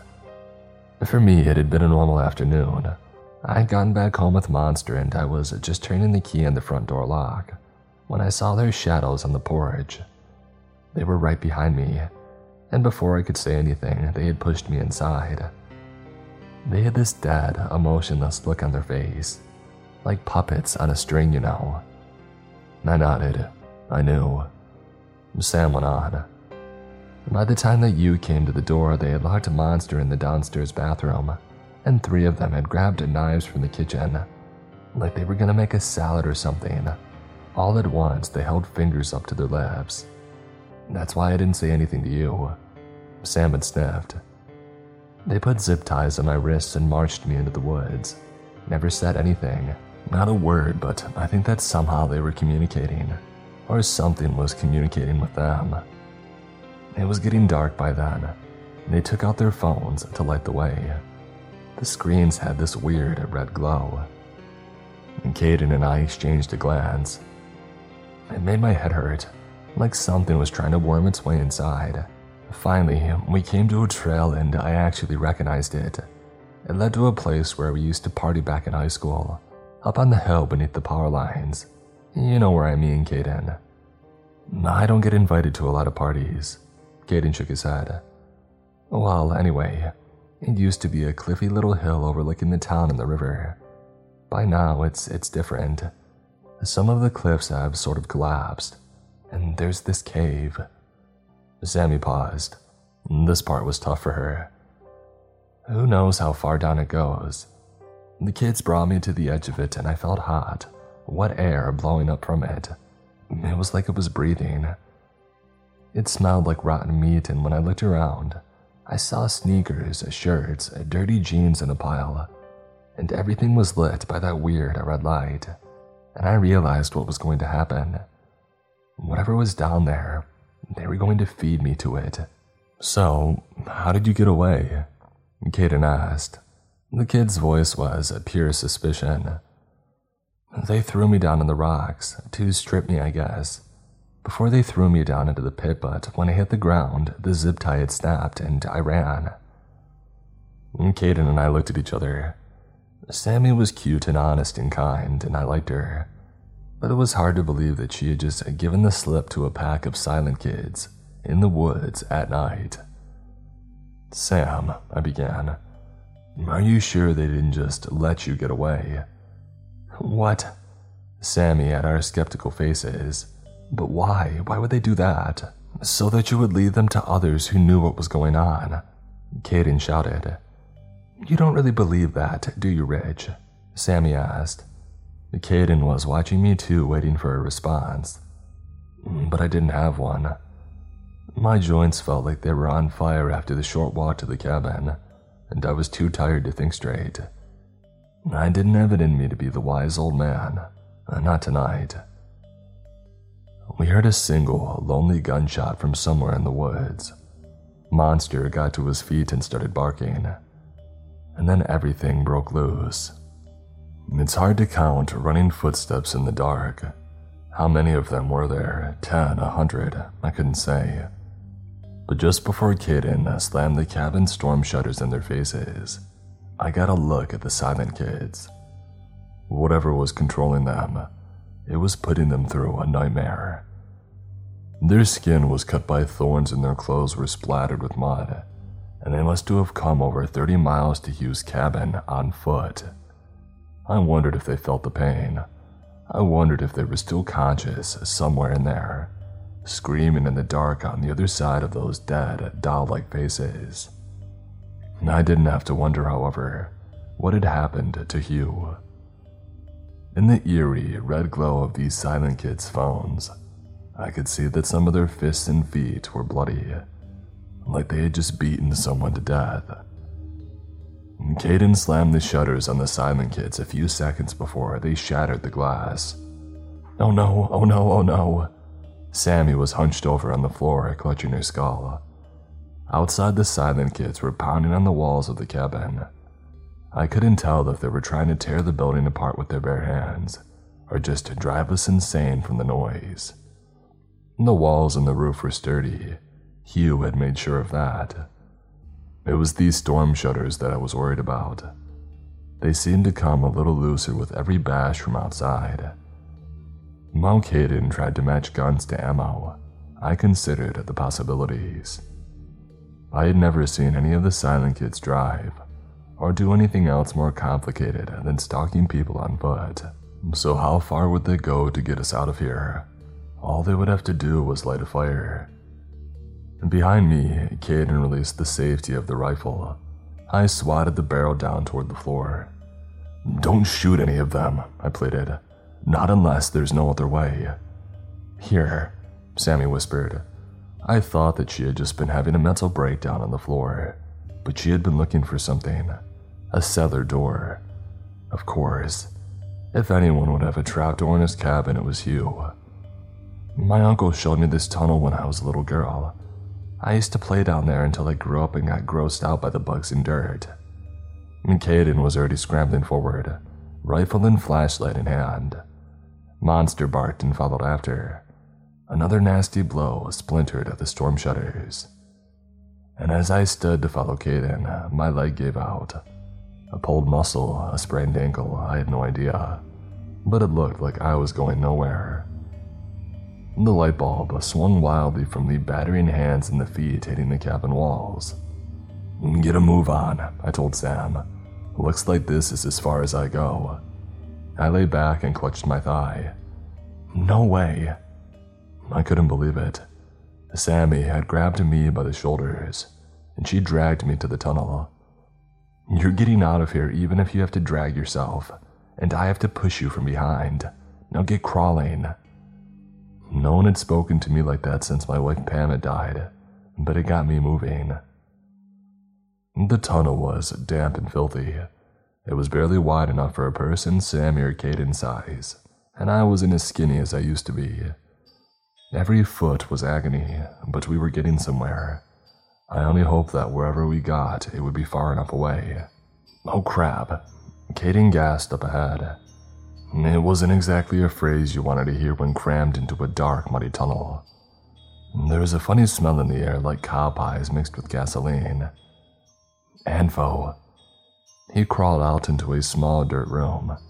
In the glow of his flashlight, I could see plastic sacks filled with crumbly white stuff, like styrofoam.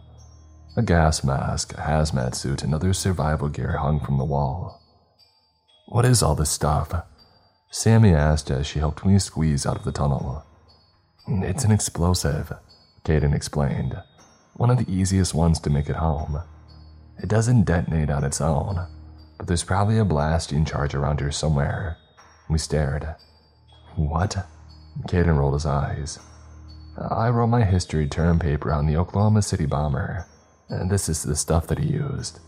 Hugh really was preparing for the end of the world, Sammy said in awe.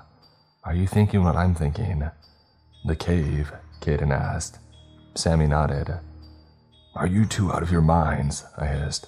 We gotta get as far away from this town as possible, and let the authorities handle this. Like how they've been handling it so far. And Caden snapped back. I groaned and shut my eyes. We weren't explosive experts. We weren't soldiers or government agents. We didn't stand a chance against whatever was out there. We don't have much time before the silent kids figure out the trapdoor, and we haven't gone nearly far enough, I sighed. Check to see what's outside before you go all Rambo on me. What's a Rambo? Caden whispered as he peered out of the door of our makeshift space. We were in some kind of shed that had been disguised to blend into the woods. On the dirt track between the cabin and ourselves, I could see Hugh's pickup truck and the sedan that Sammy had driven up here. I heard her take out her keys and shush Monster, who had come panting up the tunnel behind us. Looks like the coast is clear. Hang on a sec. Sammy took my weight onto her shoulder. We moved toward the sedan as quietly as we could under the circumstances. Without our flashlights, all we could distinguish up ahead were twisted black shapes. The woods were oddly quiet. No rustling of small animals or the hum of insects. There was no movement from the cabin either. We were about halfway up the dirt track to where the cars were parked when a red square lit up in the trees about 50 feet away. One of the silent kids' phones. All throughout the forest, other screens lit up in response. They had spread out methodically to track us. In the eerie red light, the silent kids' eyes seemed to glow as well. For the first time, I realized that there was a sort of hum coming from their phones. Sammy clutched her head in pain. Go, go, go. Caden hissed behind us. We needed speed more than silence. Sammy unlocked her sedan with a remote key and practically flung me into the back and slipped into the driver's seat. Caden came up behind with the rifle and several stacks of the stuff from Hugh's shed. In the headlights, we could see them charging the car. Monster jumped into the back seat beside Hugh's gear, barking his head off. As Sammy started the car and swerved through the crowd of silent kids, Caden reached for Hugh's rifle. I threw it out the window. What the heck? Caden roared. This isn't some video game, I yelled back. Those are real kids out there and they might be alright if we could just get them free of whatever this is. Oh yeah? Caden snarled. And what if we can't? What if this is spread to every town in the country by now? Or the world? There were tears in Caden's eyes. My own little brother is one of them. Silence. We bumped down the dirt road, chased by the running shadows in Sammy's taillights. Caden was still furious about the rifle, but I proved my own theory by throwing it away. None of the silent kids had tried to use it or even acknowledged it. Whatever was controlling them could stalk and set traps on a massive scale, but it didn't really understand how our world worked. I was too tired and in too much pain to pay much attention to my surroundings. I didn't even realize that I was back in my own neighborhood until Sammy had parked at the end of a subdivision that I recognized. It was a cul-de-sac with only 4 houses butting up against the woods, and although I had walked past the winding path at its end on many an afternoon, I never had known where it led. Until now. The hill beneath the power lines. The cave. Caden and Sammy were actually going to go through with their crazy plan. Their boneheaded idea wasn't the only thing making me nervous, however. Since we had gotten back into town, we hadn't seen a single one of the silent kids. For almost a week now, I had seen them on street corners and walking in packs at all hours of the day or night. Where had they all gone? In fact, we hadn't seen anyone. It was barely 6 a.m., but even so, we should have encountered a passing car, a jogger. But the neighborhood was as quiet as the forest had been. I rolled my window down and took a deep breath. The air was damp and chilly. The light was only just beginning to creep into the sky. Something had changed since we had gone up to the cabin, and I could feel it. A slamming car door snapped me out of my reverie. Caden was standing beside the trunk, reading the instructions on the blasting cap. Stay here, boy. Sammy stuck her head in the window and petted Monster, who was whining. I couldn't tell if she was talking to me or the dog, but all it took was one look at my leg to know for sure that I wouldn't be going down any more forest trails. I moved it and winced. I'm begging you, I grunted. Do not do this. You're gonna get yourselves killed. Don't worry, Sammy tried to smile. We'll be fine. I could see the fear in her eyes. She wasn't any more confident in this harebrained scheme than I was. She loaded the plastic bags of explosive into a sporty turquoise backpack that she kept in her trunk. "Go on ahead," Caden muttered to her. He was still trying to understand the fine print on the blasting cap. "I'll catch up." Once Sammy was out of earshot, Caden leaned in the window and spoke to me. Mr. Rich, I've been thinking about something Sam said earlier, about how she saw the red light on the phones while she was being led through the woods. You don't think?"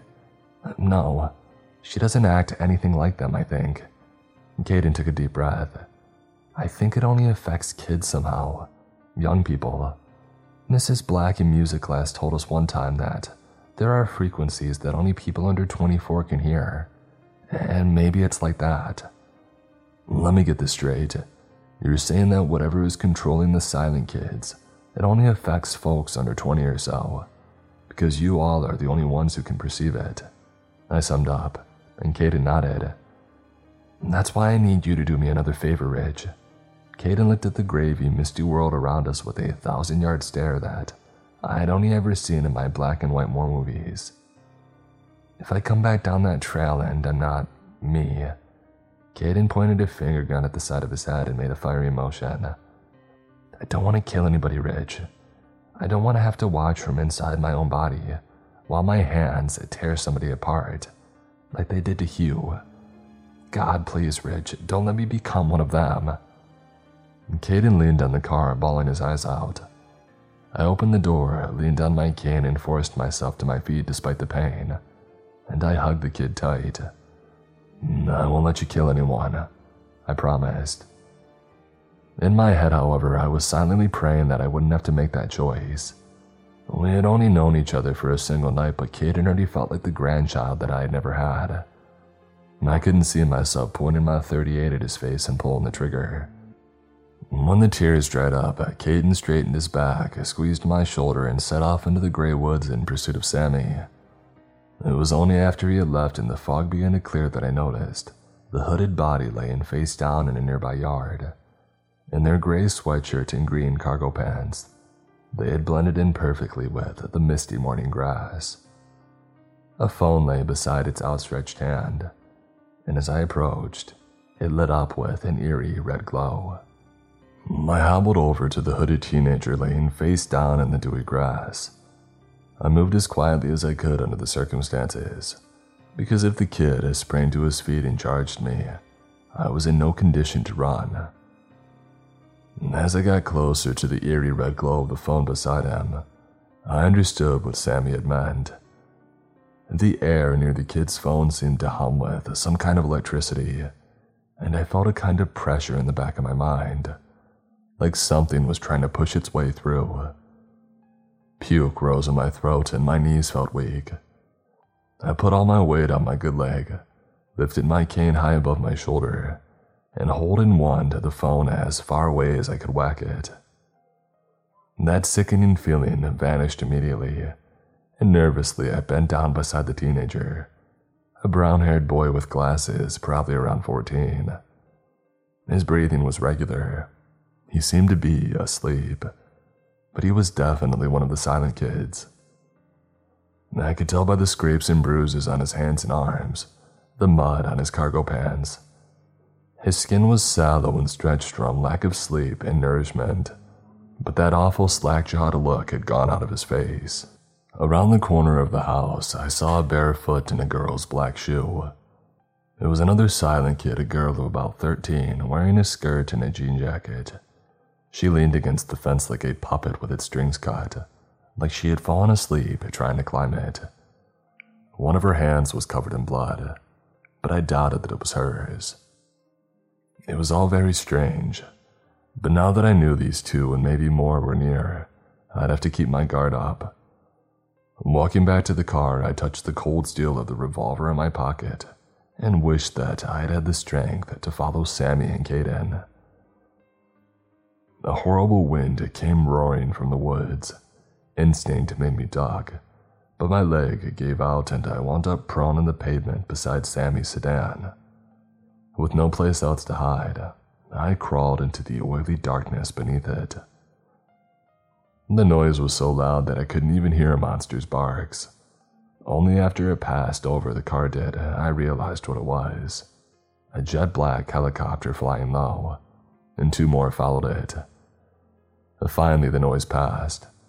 I was just about to drag myself out from underneath the car when I heard Monster stand up and start scratching at the glass of the passenger side window, the one that faced the trail. Something was coming out of the forest. I kept still with my chest on the asphalt, listening to my heartbeat and gritting my teeth at the pain in my leg. The 2 figures in night camouflage Kevlar that came down the path looked military, but not from any outfit that I had ever heard of. The pattern of their gear, the insignia, it was all wrong. To my horror, they approached the car. Soon, all I could see were their brutal-looking black boots. "Look at this," one grunted. "The owner probably went for a walk back when all this started and never came back. They probably got him before he knew what hit him. Poor thing." A rifle butt shattered Sammy's car window. Broken glass rained down and the door opened, and Monster hopped out, tail wagging. I silently prayed that they wouldn't hurt him, and that he wouldn't do anything to alert these 2 weird paramilitary thugs to my presence. But I shouldn't have worried. Monster was way too curious about the whole new world of smells on their gear to even care about me. "Who's a good boy?" A husky female voice chuckled at Petty Monster. "Makes me glad that the higher-ups only ordered to neutralize civilians on this operation. I hate when we gotta kill every living thing just to keep some awful menace from spreading." "Yeah," the male agreed. "That scorched earth stuff always leaves me feeling sick to my stomach. I just tell myself that if the civvies knew what we know, they'd probably consider death a blessing, and that's considering that the higher-ups make us forget that really messed up stuff." He paused. "But this was a bad one. They're sure that they got it all." "Christ, Barker." I could hear the woman rolling her eyes. "How many times do I gotta explain it to you? Those things are 4-dimensional beings. They exist both beneath the surface of our world and elsewhere. Fragging one here ain't any different from pulling up half a weed or cutting the tail off a lizard. It's gonna grow back someplace else and start doing the same thing, taking over minds so that it can feed." "What are they gonna tell the civilians?" "About the disappearances, you mean? Nothing. In this country, if it doesn't get reported on, it might as well have never happened. And as for our operation, the higher-ups have gotten all the civvies holed up in their houses.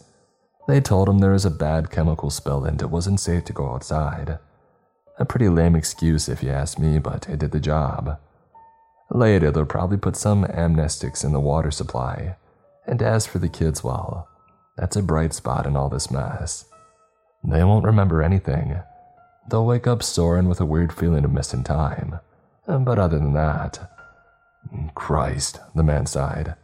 "I have a teenage son. I'd hate to think." "Well, like I said, that thing we fragged in the cave could worm its way back at any time, and anybody under 20 or so can have their brains scrambled by its frequencies. Here, boy." Throughout the whole blood-chilling conversation, the woman had been playing fetch with Monster. "What do you think we ought to do with the pup?" "Well, we can't take him with us." The man shrugged as he turned to go. "But look at this rich neighborhood. One of the civvies get the go-ahead to come out of their houses and somebody sees this golden boy playing in their yard. He'll get adopted faster than you can say Nyarlathotep. You got a dog, Simmons." "I did when I was a kid, and now that brings back memories. I should have stayed in my hometown and been a mechanic like my old man." Their boots crunched in the glass as they walked off, but their words kept ringing in my ears for a long time. Neutralize. What the heck did that mean?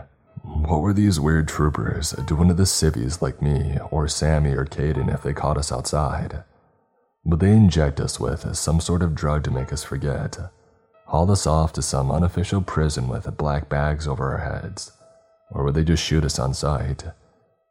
It was an important question because those 2 blacked boot soldiers had come from the same path that Caden and Sammy had taken. I lay my cheek against the cool asphalt. It smelled like tar, dirt, and being alive. A week ago, I never would have imagined myself like this, hungry, exhausted, and barely able to walk, face down beneath Sammy's car, only a few blocks away from my own home. There was no point in moving now, not with those two paramilitary goons on the loose. I reckoned I might as well get a bit of shut-eye. Oh, was that a sprinkler system? From where I lay beneath Sam's car, I could see a man in a bathrobe and pajamas, sniffing the air nervously before walking to the end of his driveway to collect his newspaper. Leaning forward a little more, I caught a glimpse of a young couple pushing their toddler down the sidewalk in a stroller that probably cost more than my first car. The sky was light blue, and the sun was in the east. I had slept for over 24 hours. After limping over to take a leak behind the cover of the trees, I turned back to the bizarre sight in my neighborhood. Bizarre because it was completely normal. No young folks hunted in packs or lay face down in anybody's grass. People were starting up their cars, taking out their garbage, and mowing their lawns like none of what Kate and Sammy and I had endured had ever happened. Howdy, neighbor. Trevor Bolden, a guy my own age who talked my ear off every time I saw him on one of my walks, waved cheerfully to me. He was trimming his rose bushes. Heck of a scare yesterday, huh? Never expected something like that would happen in my neighborhood. Of course, ever since that new mayor took over, this town's gone straight to crap. He rambled on. My aching head only caught the key words. A dangerous chemical spill on the highway. A cloud of a dangerous gas. Important to cover all doors and windows. Especially dangerous for young people. Toxins that may cause muscle soreness and affect memory. It finally hit me. What I was hearing was the story that they had all been told to keep them inside while those black armored troops got down to business in the woods behind the neighborhood. Whoever was behind this not only had access to military-grade tech, but they had also convinced the media to report completely false information. It was a lot to take in. Trevor, I finally cut in. This is sort of embarrassing, but I was out for a walk and I hurt my leg. Reckon you could give me a ride back to my place. It's only a few blocks down. 6 minutes later, I was waving goodbye to Trevor from my own front porch. He was still talking when he drove off. It felt like a lifetime since I had been inside my own house. I called Sammy and then Austin again, but no answer. I looked up Caden's parents' phone number, but on the 5th ring, I realized that anything I said would sound suspicious as well. I wondered what Monster was up to. With nothing better to do, I got a cold beer from the fridge, limped over to my recliner and put on another black and white war movie. And I waited. It came late at night, just like before. A noise from my front door. I grabbed my revolver and hobbled over to it. Peering through the peephole, I wonder how many hooded figures that I would see on my stoop, and how long it would be before they smashed in through the windows. When I saw who was on the porch, I opened the door so fast that I dang near fell over. Monster came bounding in, shedding golden hair everywhere, and Sammy and Caden were behind him. "You're all right," Sammy hugged me. "What happened to you two?" "We were about halfway down the trail when we heard voices. 2 people talking into the radios," Caden explained. "They looked like, I don't know, like soldiers from the future. Me and Sammy got off the trail and hid in a ravine while they passed." "Yeah, they looked like bad news," Sammy added. "We were worried about you, all alone back there, and when we came out of the woods and saw the window broken and you gone, we didn't know what to think." "Yeah, the area around the cave was sealed off," Caden went on. "There were guys in hazmat suits, searchlights, plastic tents. It was like a scene from a movie. We got out of there as fast as we could, and then when we came back, it was like none of it had happened at all." I finished for him. You see, I reckon that at first, people didn't want to believe that the Silent Kids were real. Later, they were afraid to admit the truth, and now they've forgotten all about it. Maybe it's easier for them that way. I looked from Sammy to Caden and to Monster. Only a few days ago, we had been strangers. But now, for the first time in a long time, I was standing side by side with friends.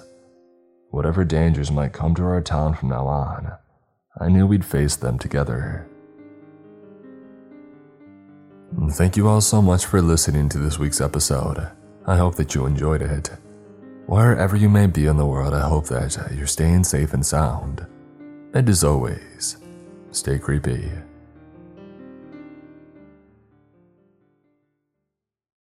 With the Lucky Land Slots, you can get lucky just about anywhere. This is your captain speaking. We've got clear runway and the weather's fine, but we're just going to circle up here a while and get lucky. No, nothing like that. It's just these cash prizes add up quick. So I suggest you sit back, keep your tray table upright, and start getting lucky.